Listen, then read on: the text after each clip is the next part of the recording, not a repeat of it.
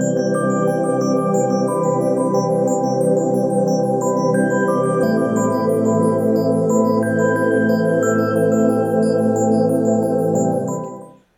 everybody, welcome to 2ZQ Hot Takes, where we discuss issues both big and small.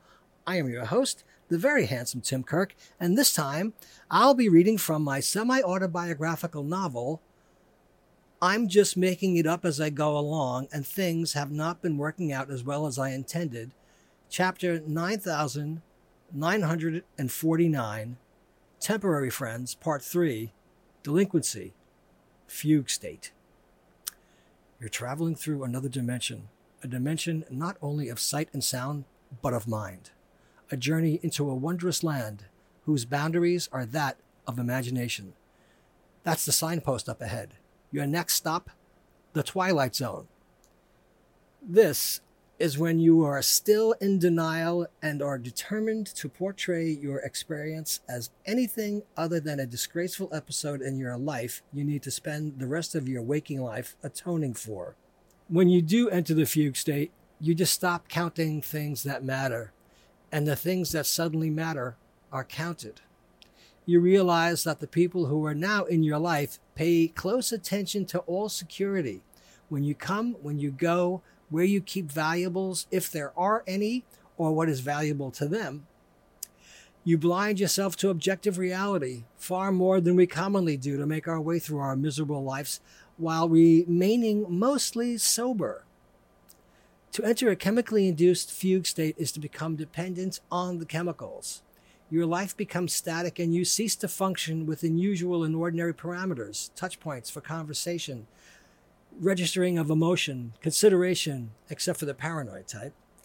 I was with these people, my friends, for lack of a better term, while they posed as having some sort of deep, profound wisdom endowed upon them from their travails and subcultural transits. They were wizened at young ages, but as for wisdom, everyone was whistling in the dark at the same time, and everyone was whistling off key. The juicy stuff is coming, trust me. This is just a warm-up for how I predicate what comes. There is great danger ahead. And as an aside, believe me, when someone does indeed look out for you, you better show gratitude and never let them down. Someone has been looking out for me. There is no other way to explain how I am still alive. It is a strange feeling to believe that you have been looked out for and at the same time know that nobody is coming to save you and that you have to do everything yourself anyway, and you should know all of this in the first place on the outset of life. Some people do and they prosper. Schmucks like me trust their luck and see what happens. I'm deservedly in purgatory. By the way, whoever came up with the term action items out of context of the workplace is owed a debt of gratitude by me because it shows the superficiality and shallowness of thought of those who default to employing that term on a regular basis. You are uninteresting and boring when you use cliches such as that. And this is a telltale marker which informs me of your insipid intellect. The Truman Capote in me crawled out of the corners of my mind to express that sentiment.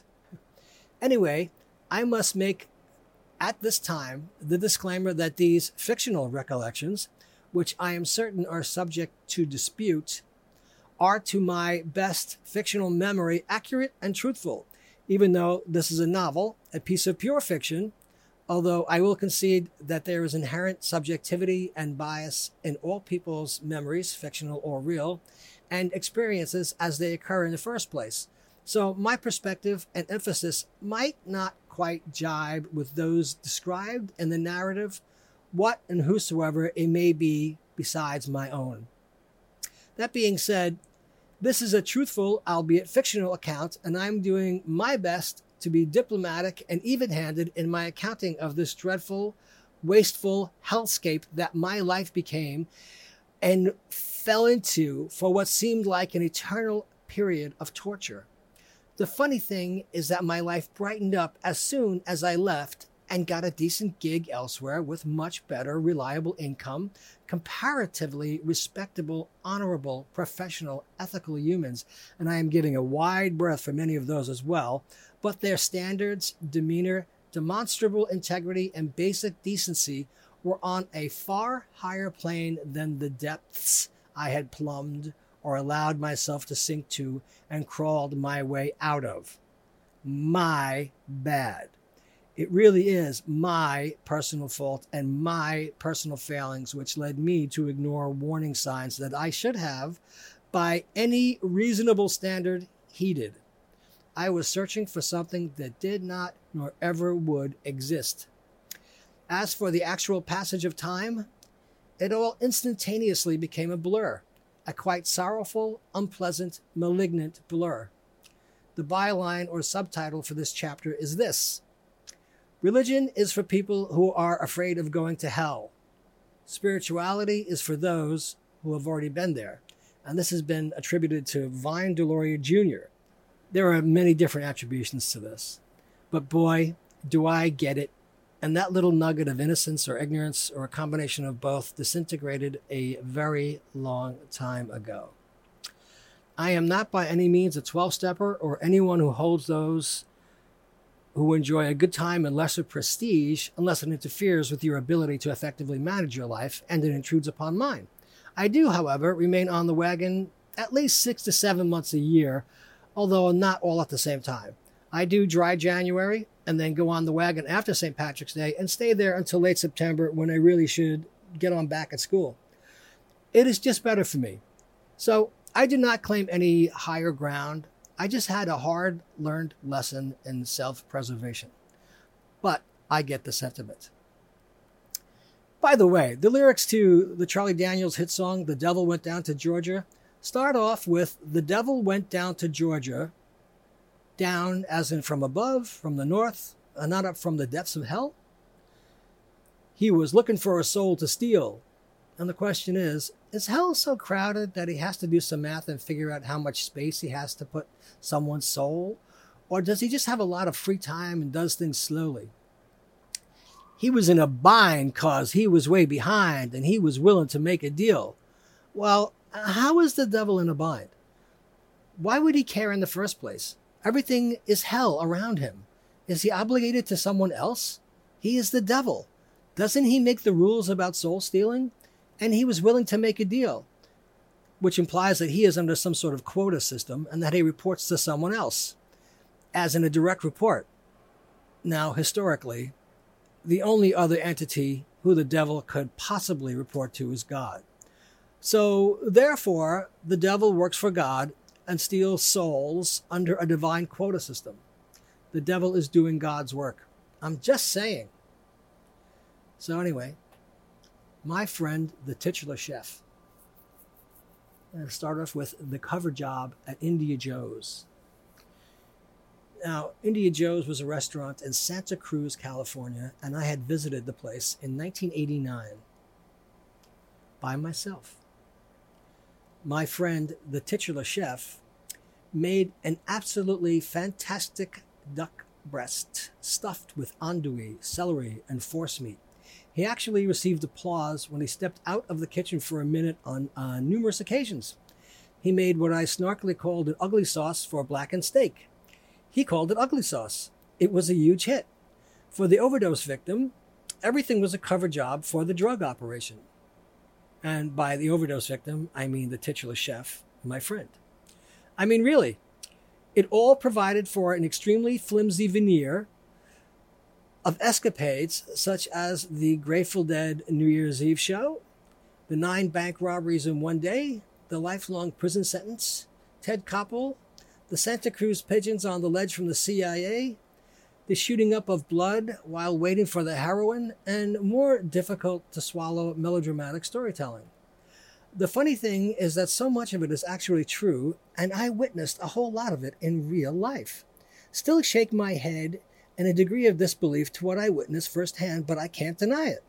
I saw him wriggle out of handcuffs behind his back while in a hotel room at a small wedding reception. He actually did do that. I took a lot of what he said, and reacted to what he said, like everybody we were with a lot of the time, with a jaundiced eye, but son of a bitch, he actually did it. Couldn't believe it, but he did it. And he matter-of-factly said he could do it and was disbelieved until he did it.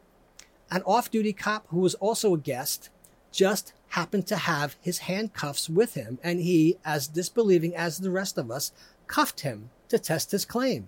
And he did it in a few seconds right before our eyes. We stood there with our jaws dropped. He actually wriggled out of handcuffs. Son of a bitch. And he did not share with many of the others very special, private, illegal, felonious, self-destructive things he shared with me, and I engaged with him. Oy. That left me at both an advantage and a disadvantage for quite some time, adding to the stress level. I felt the need to escape from the constrictive, boorish, yet simultaneously undefined contours of the unwanted life I was living. To reiterate, or better yet clarify, I blundered or stumbled or plunked, plopped, or whatever you want to call it, into an ongoing drug operation and felt naive to learn that his job cooking, which he was extremely good at, was merely a cover for his drug operation, which was how he funded his titanic drug consumption. But every night he gave me an 8-ball to a quarter ounce. Free. Never asked for a cent. Would have been insulted if I offered him money. Me. I was being given rock star potency coke for free. Every night. One time they tried to get me to freebase, but that is where I drew the line. That was my line in the sand. That was my hard stop. That was my hill to die on, as is now popular to say. I was immersed in a misadventure of venal atrocities and dishonest living. Day after day and night after night was an endless parade of drug dealers, junkies, and people in various forms of prison release, whether they were in bail or ex-cons, on parole or pending sentences. Aspects of their fates were on the line and in a static condition until determinations were met, and they continued to come over to the place and use cocaine. They freebased, they snorted, they lined their gums, they chattered away, they swooned, they drank, they smoked insane amounts of the best weed I ever smoked myself, and they never stopped coming over, and I freely snorted along with them. The delusional state you induce yourself into while using cocaine does a number of things. It makes you believe fantastic, unreal thoughts. It makes you a liar. There are no moments of devastating clarity or anything approaching insight. You become deluded. It makes you dependent on it immediately. It dominates your life. You become a slave to cocaine. You don't seem to mind the character or lack of character in people you surround yourself with. You take notice of odd aspects of other people that most of us simply pay no mind to. You realize that the people who are visiting pay close attention to your routines and remember entries, exits, windows, doors, and how secure they all are. We had a steady stream of visitors. As I stayed there and spiraled down to the depths of hell I never imagined existed, I learned and heard of the drug addiction and the stories about living in Santa Cruz, California. From an apartment in town to a mansion in the hills. He said he had been a guerrilla pot farmer, which at the time was a pot farmer who grew, specifically in his case, sensimilla, and he grew it on government land. A crime on top of a crime. I took everything with a grain of salt, but there I was, snorting insane amounts of extremely potent cocaine for free every night. I was regaled with stories. One of the housemates was working a job as a bill collector and harassing people somewhere in an office space type of business campus on Long Island. He also went through 6 Bernzomatic propane blowtorches each month due to his freebasing. Yes, 6. 6 propane blowtorches a month. He nailed, and this was in the 80s, pre-internet era and pre-blackout curtains for the home, 2 blankets over the windows in his bedroom to prevent light from penetrating the sanctum of his room. It was dark in there in more ways than one. He looked awful all the time and had a mercurial, volcanic temperament. He was disturbed and addicted. Seriously. I also learned that his brother was convicted of operating a drug ring in upstate New York and was sentenced to, I believe, 10 to 20 years in prison, while his mother was also convicted and sentenced to 4 to 10 years for her role in the enterprise. I also recall that for some reason, we spent the evening at his mother's filthy home on Long Island on the 4th of July and watched the fireworks on television. It was extremely odd to me to see these criminal drug addicts become moved at the patriotic tone of the aerial camera work displaying the musically synced fireworks display, and they became particularly moved while the television showed the Statue of Liberty. That just stuck with me as so out of context for these nihilistic junkies. They were just about moved to tears. What the hell was I doing with these people? Another one of their comrades was someone who supposedly took the fall for all three of them. My friend, the freebaser with the blankets nailed over the windows, and this guy who came from a family with an odd preoccupation with owls. Owls! We went to his parents' house one day, and they had taxidermist stuffed owls all over the house. That was, to say the least, very strange. Owls, large and small, dead, stuffed, in cages and clamped to wrought iron railings, on top of cabinets and sitting on tables. Owls.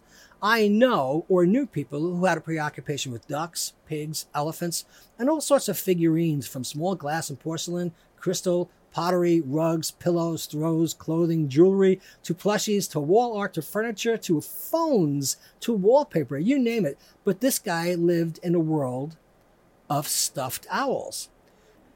I was told that this guy took the fall for selling 40,000 hits of acid to a federal law enforcement agent outside of a Grateful Dead concert somewhere upstate, and was convicted, sentenced, and served 3 years on, I think, a 19 to 25-year sentence. There were vague references to prison rape as well. The guy's personality put me in mind of the drug-addled offspring of a number of characters played by the legendary actor Fred Clark. You might remember him as Mr. Babcock in Auntie Mame. Try to think of a slightly watered-down ex-con drug addict version of him with non-stop suspicious, ultimately feckless hostility towards the human race. He was paroled and had to live with his parents, and I think they weren't too ethically code-bound either. Part of the condition of his release was that he had to attend law school for some reason. This guy was a heavier cocaine user than both of the guys I was living with, and he somehow managed to pass mandatory drug tests. And if he failed one, he would be instantly remanded back to prison to serve the remainder of his sentence. He had to be bribing someone somewhere along the line. He was a nightly visitor to the place we lived, where the drug selling and using was ongoing. After my friend and the freebaser cut as much coke out of a $5,000 stash, it became worthless. About 80 to 90% was cut, and they knew they were in for some trouble, and quite uncharacteristically, went out to see Ferris Bueller's Day Off. I was not invited. I did not go along, and I stayed at the house. Somewhere between their going out and before the movie ended, the owl guy called up, and I answered. He was extremely angry. He told me that if I had anything of value in the house, I needed to take it out with me as I left, because he was coming over to burn the place down. It seems my comrades knew they had run afoul of him, were quite aware of their cardinal sin, and went out to the movies to avoid confrontation, leaving me there, the naive dipshit that I was, to bear the brunt of the burden. Upon their arrival home, I related the story and the call and the threat. They tut-tutted and rolled their eyes.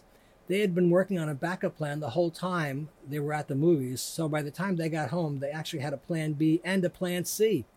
When the owl guy finally showed up, enraged, he showed me the bag of mostly cut, which was worthless, and asked me, Pinocchio, the idiot, how I thought he felt.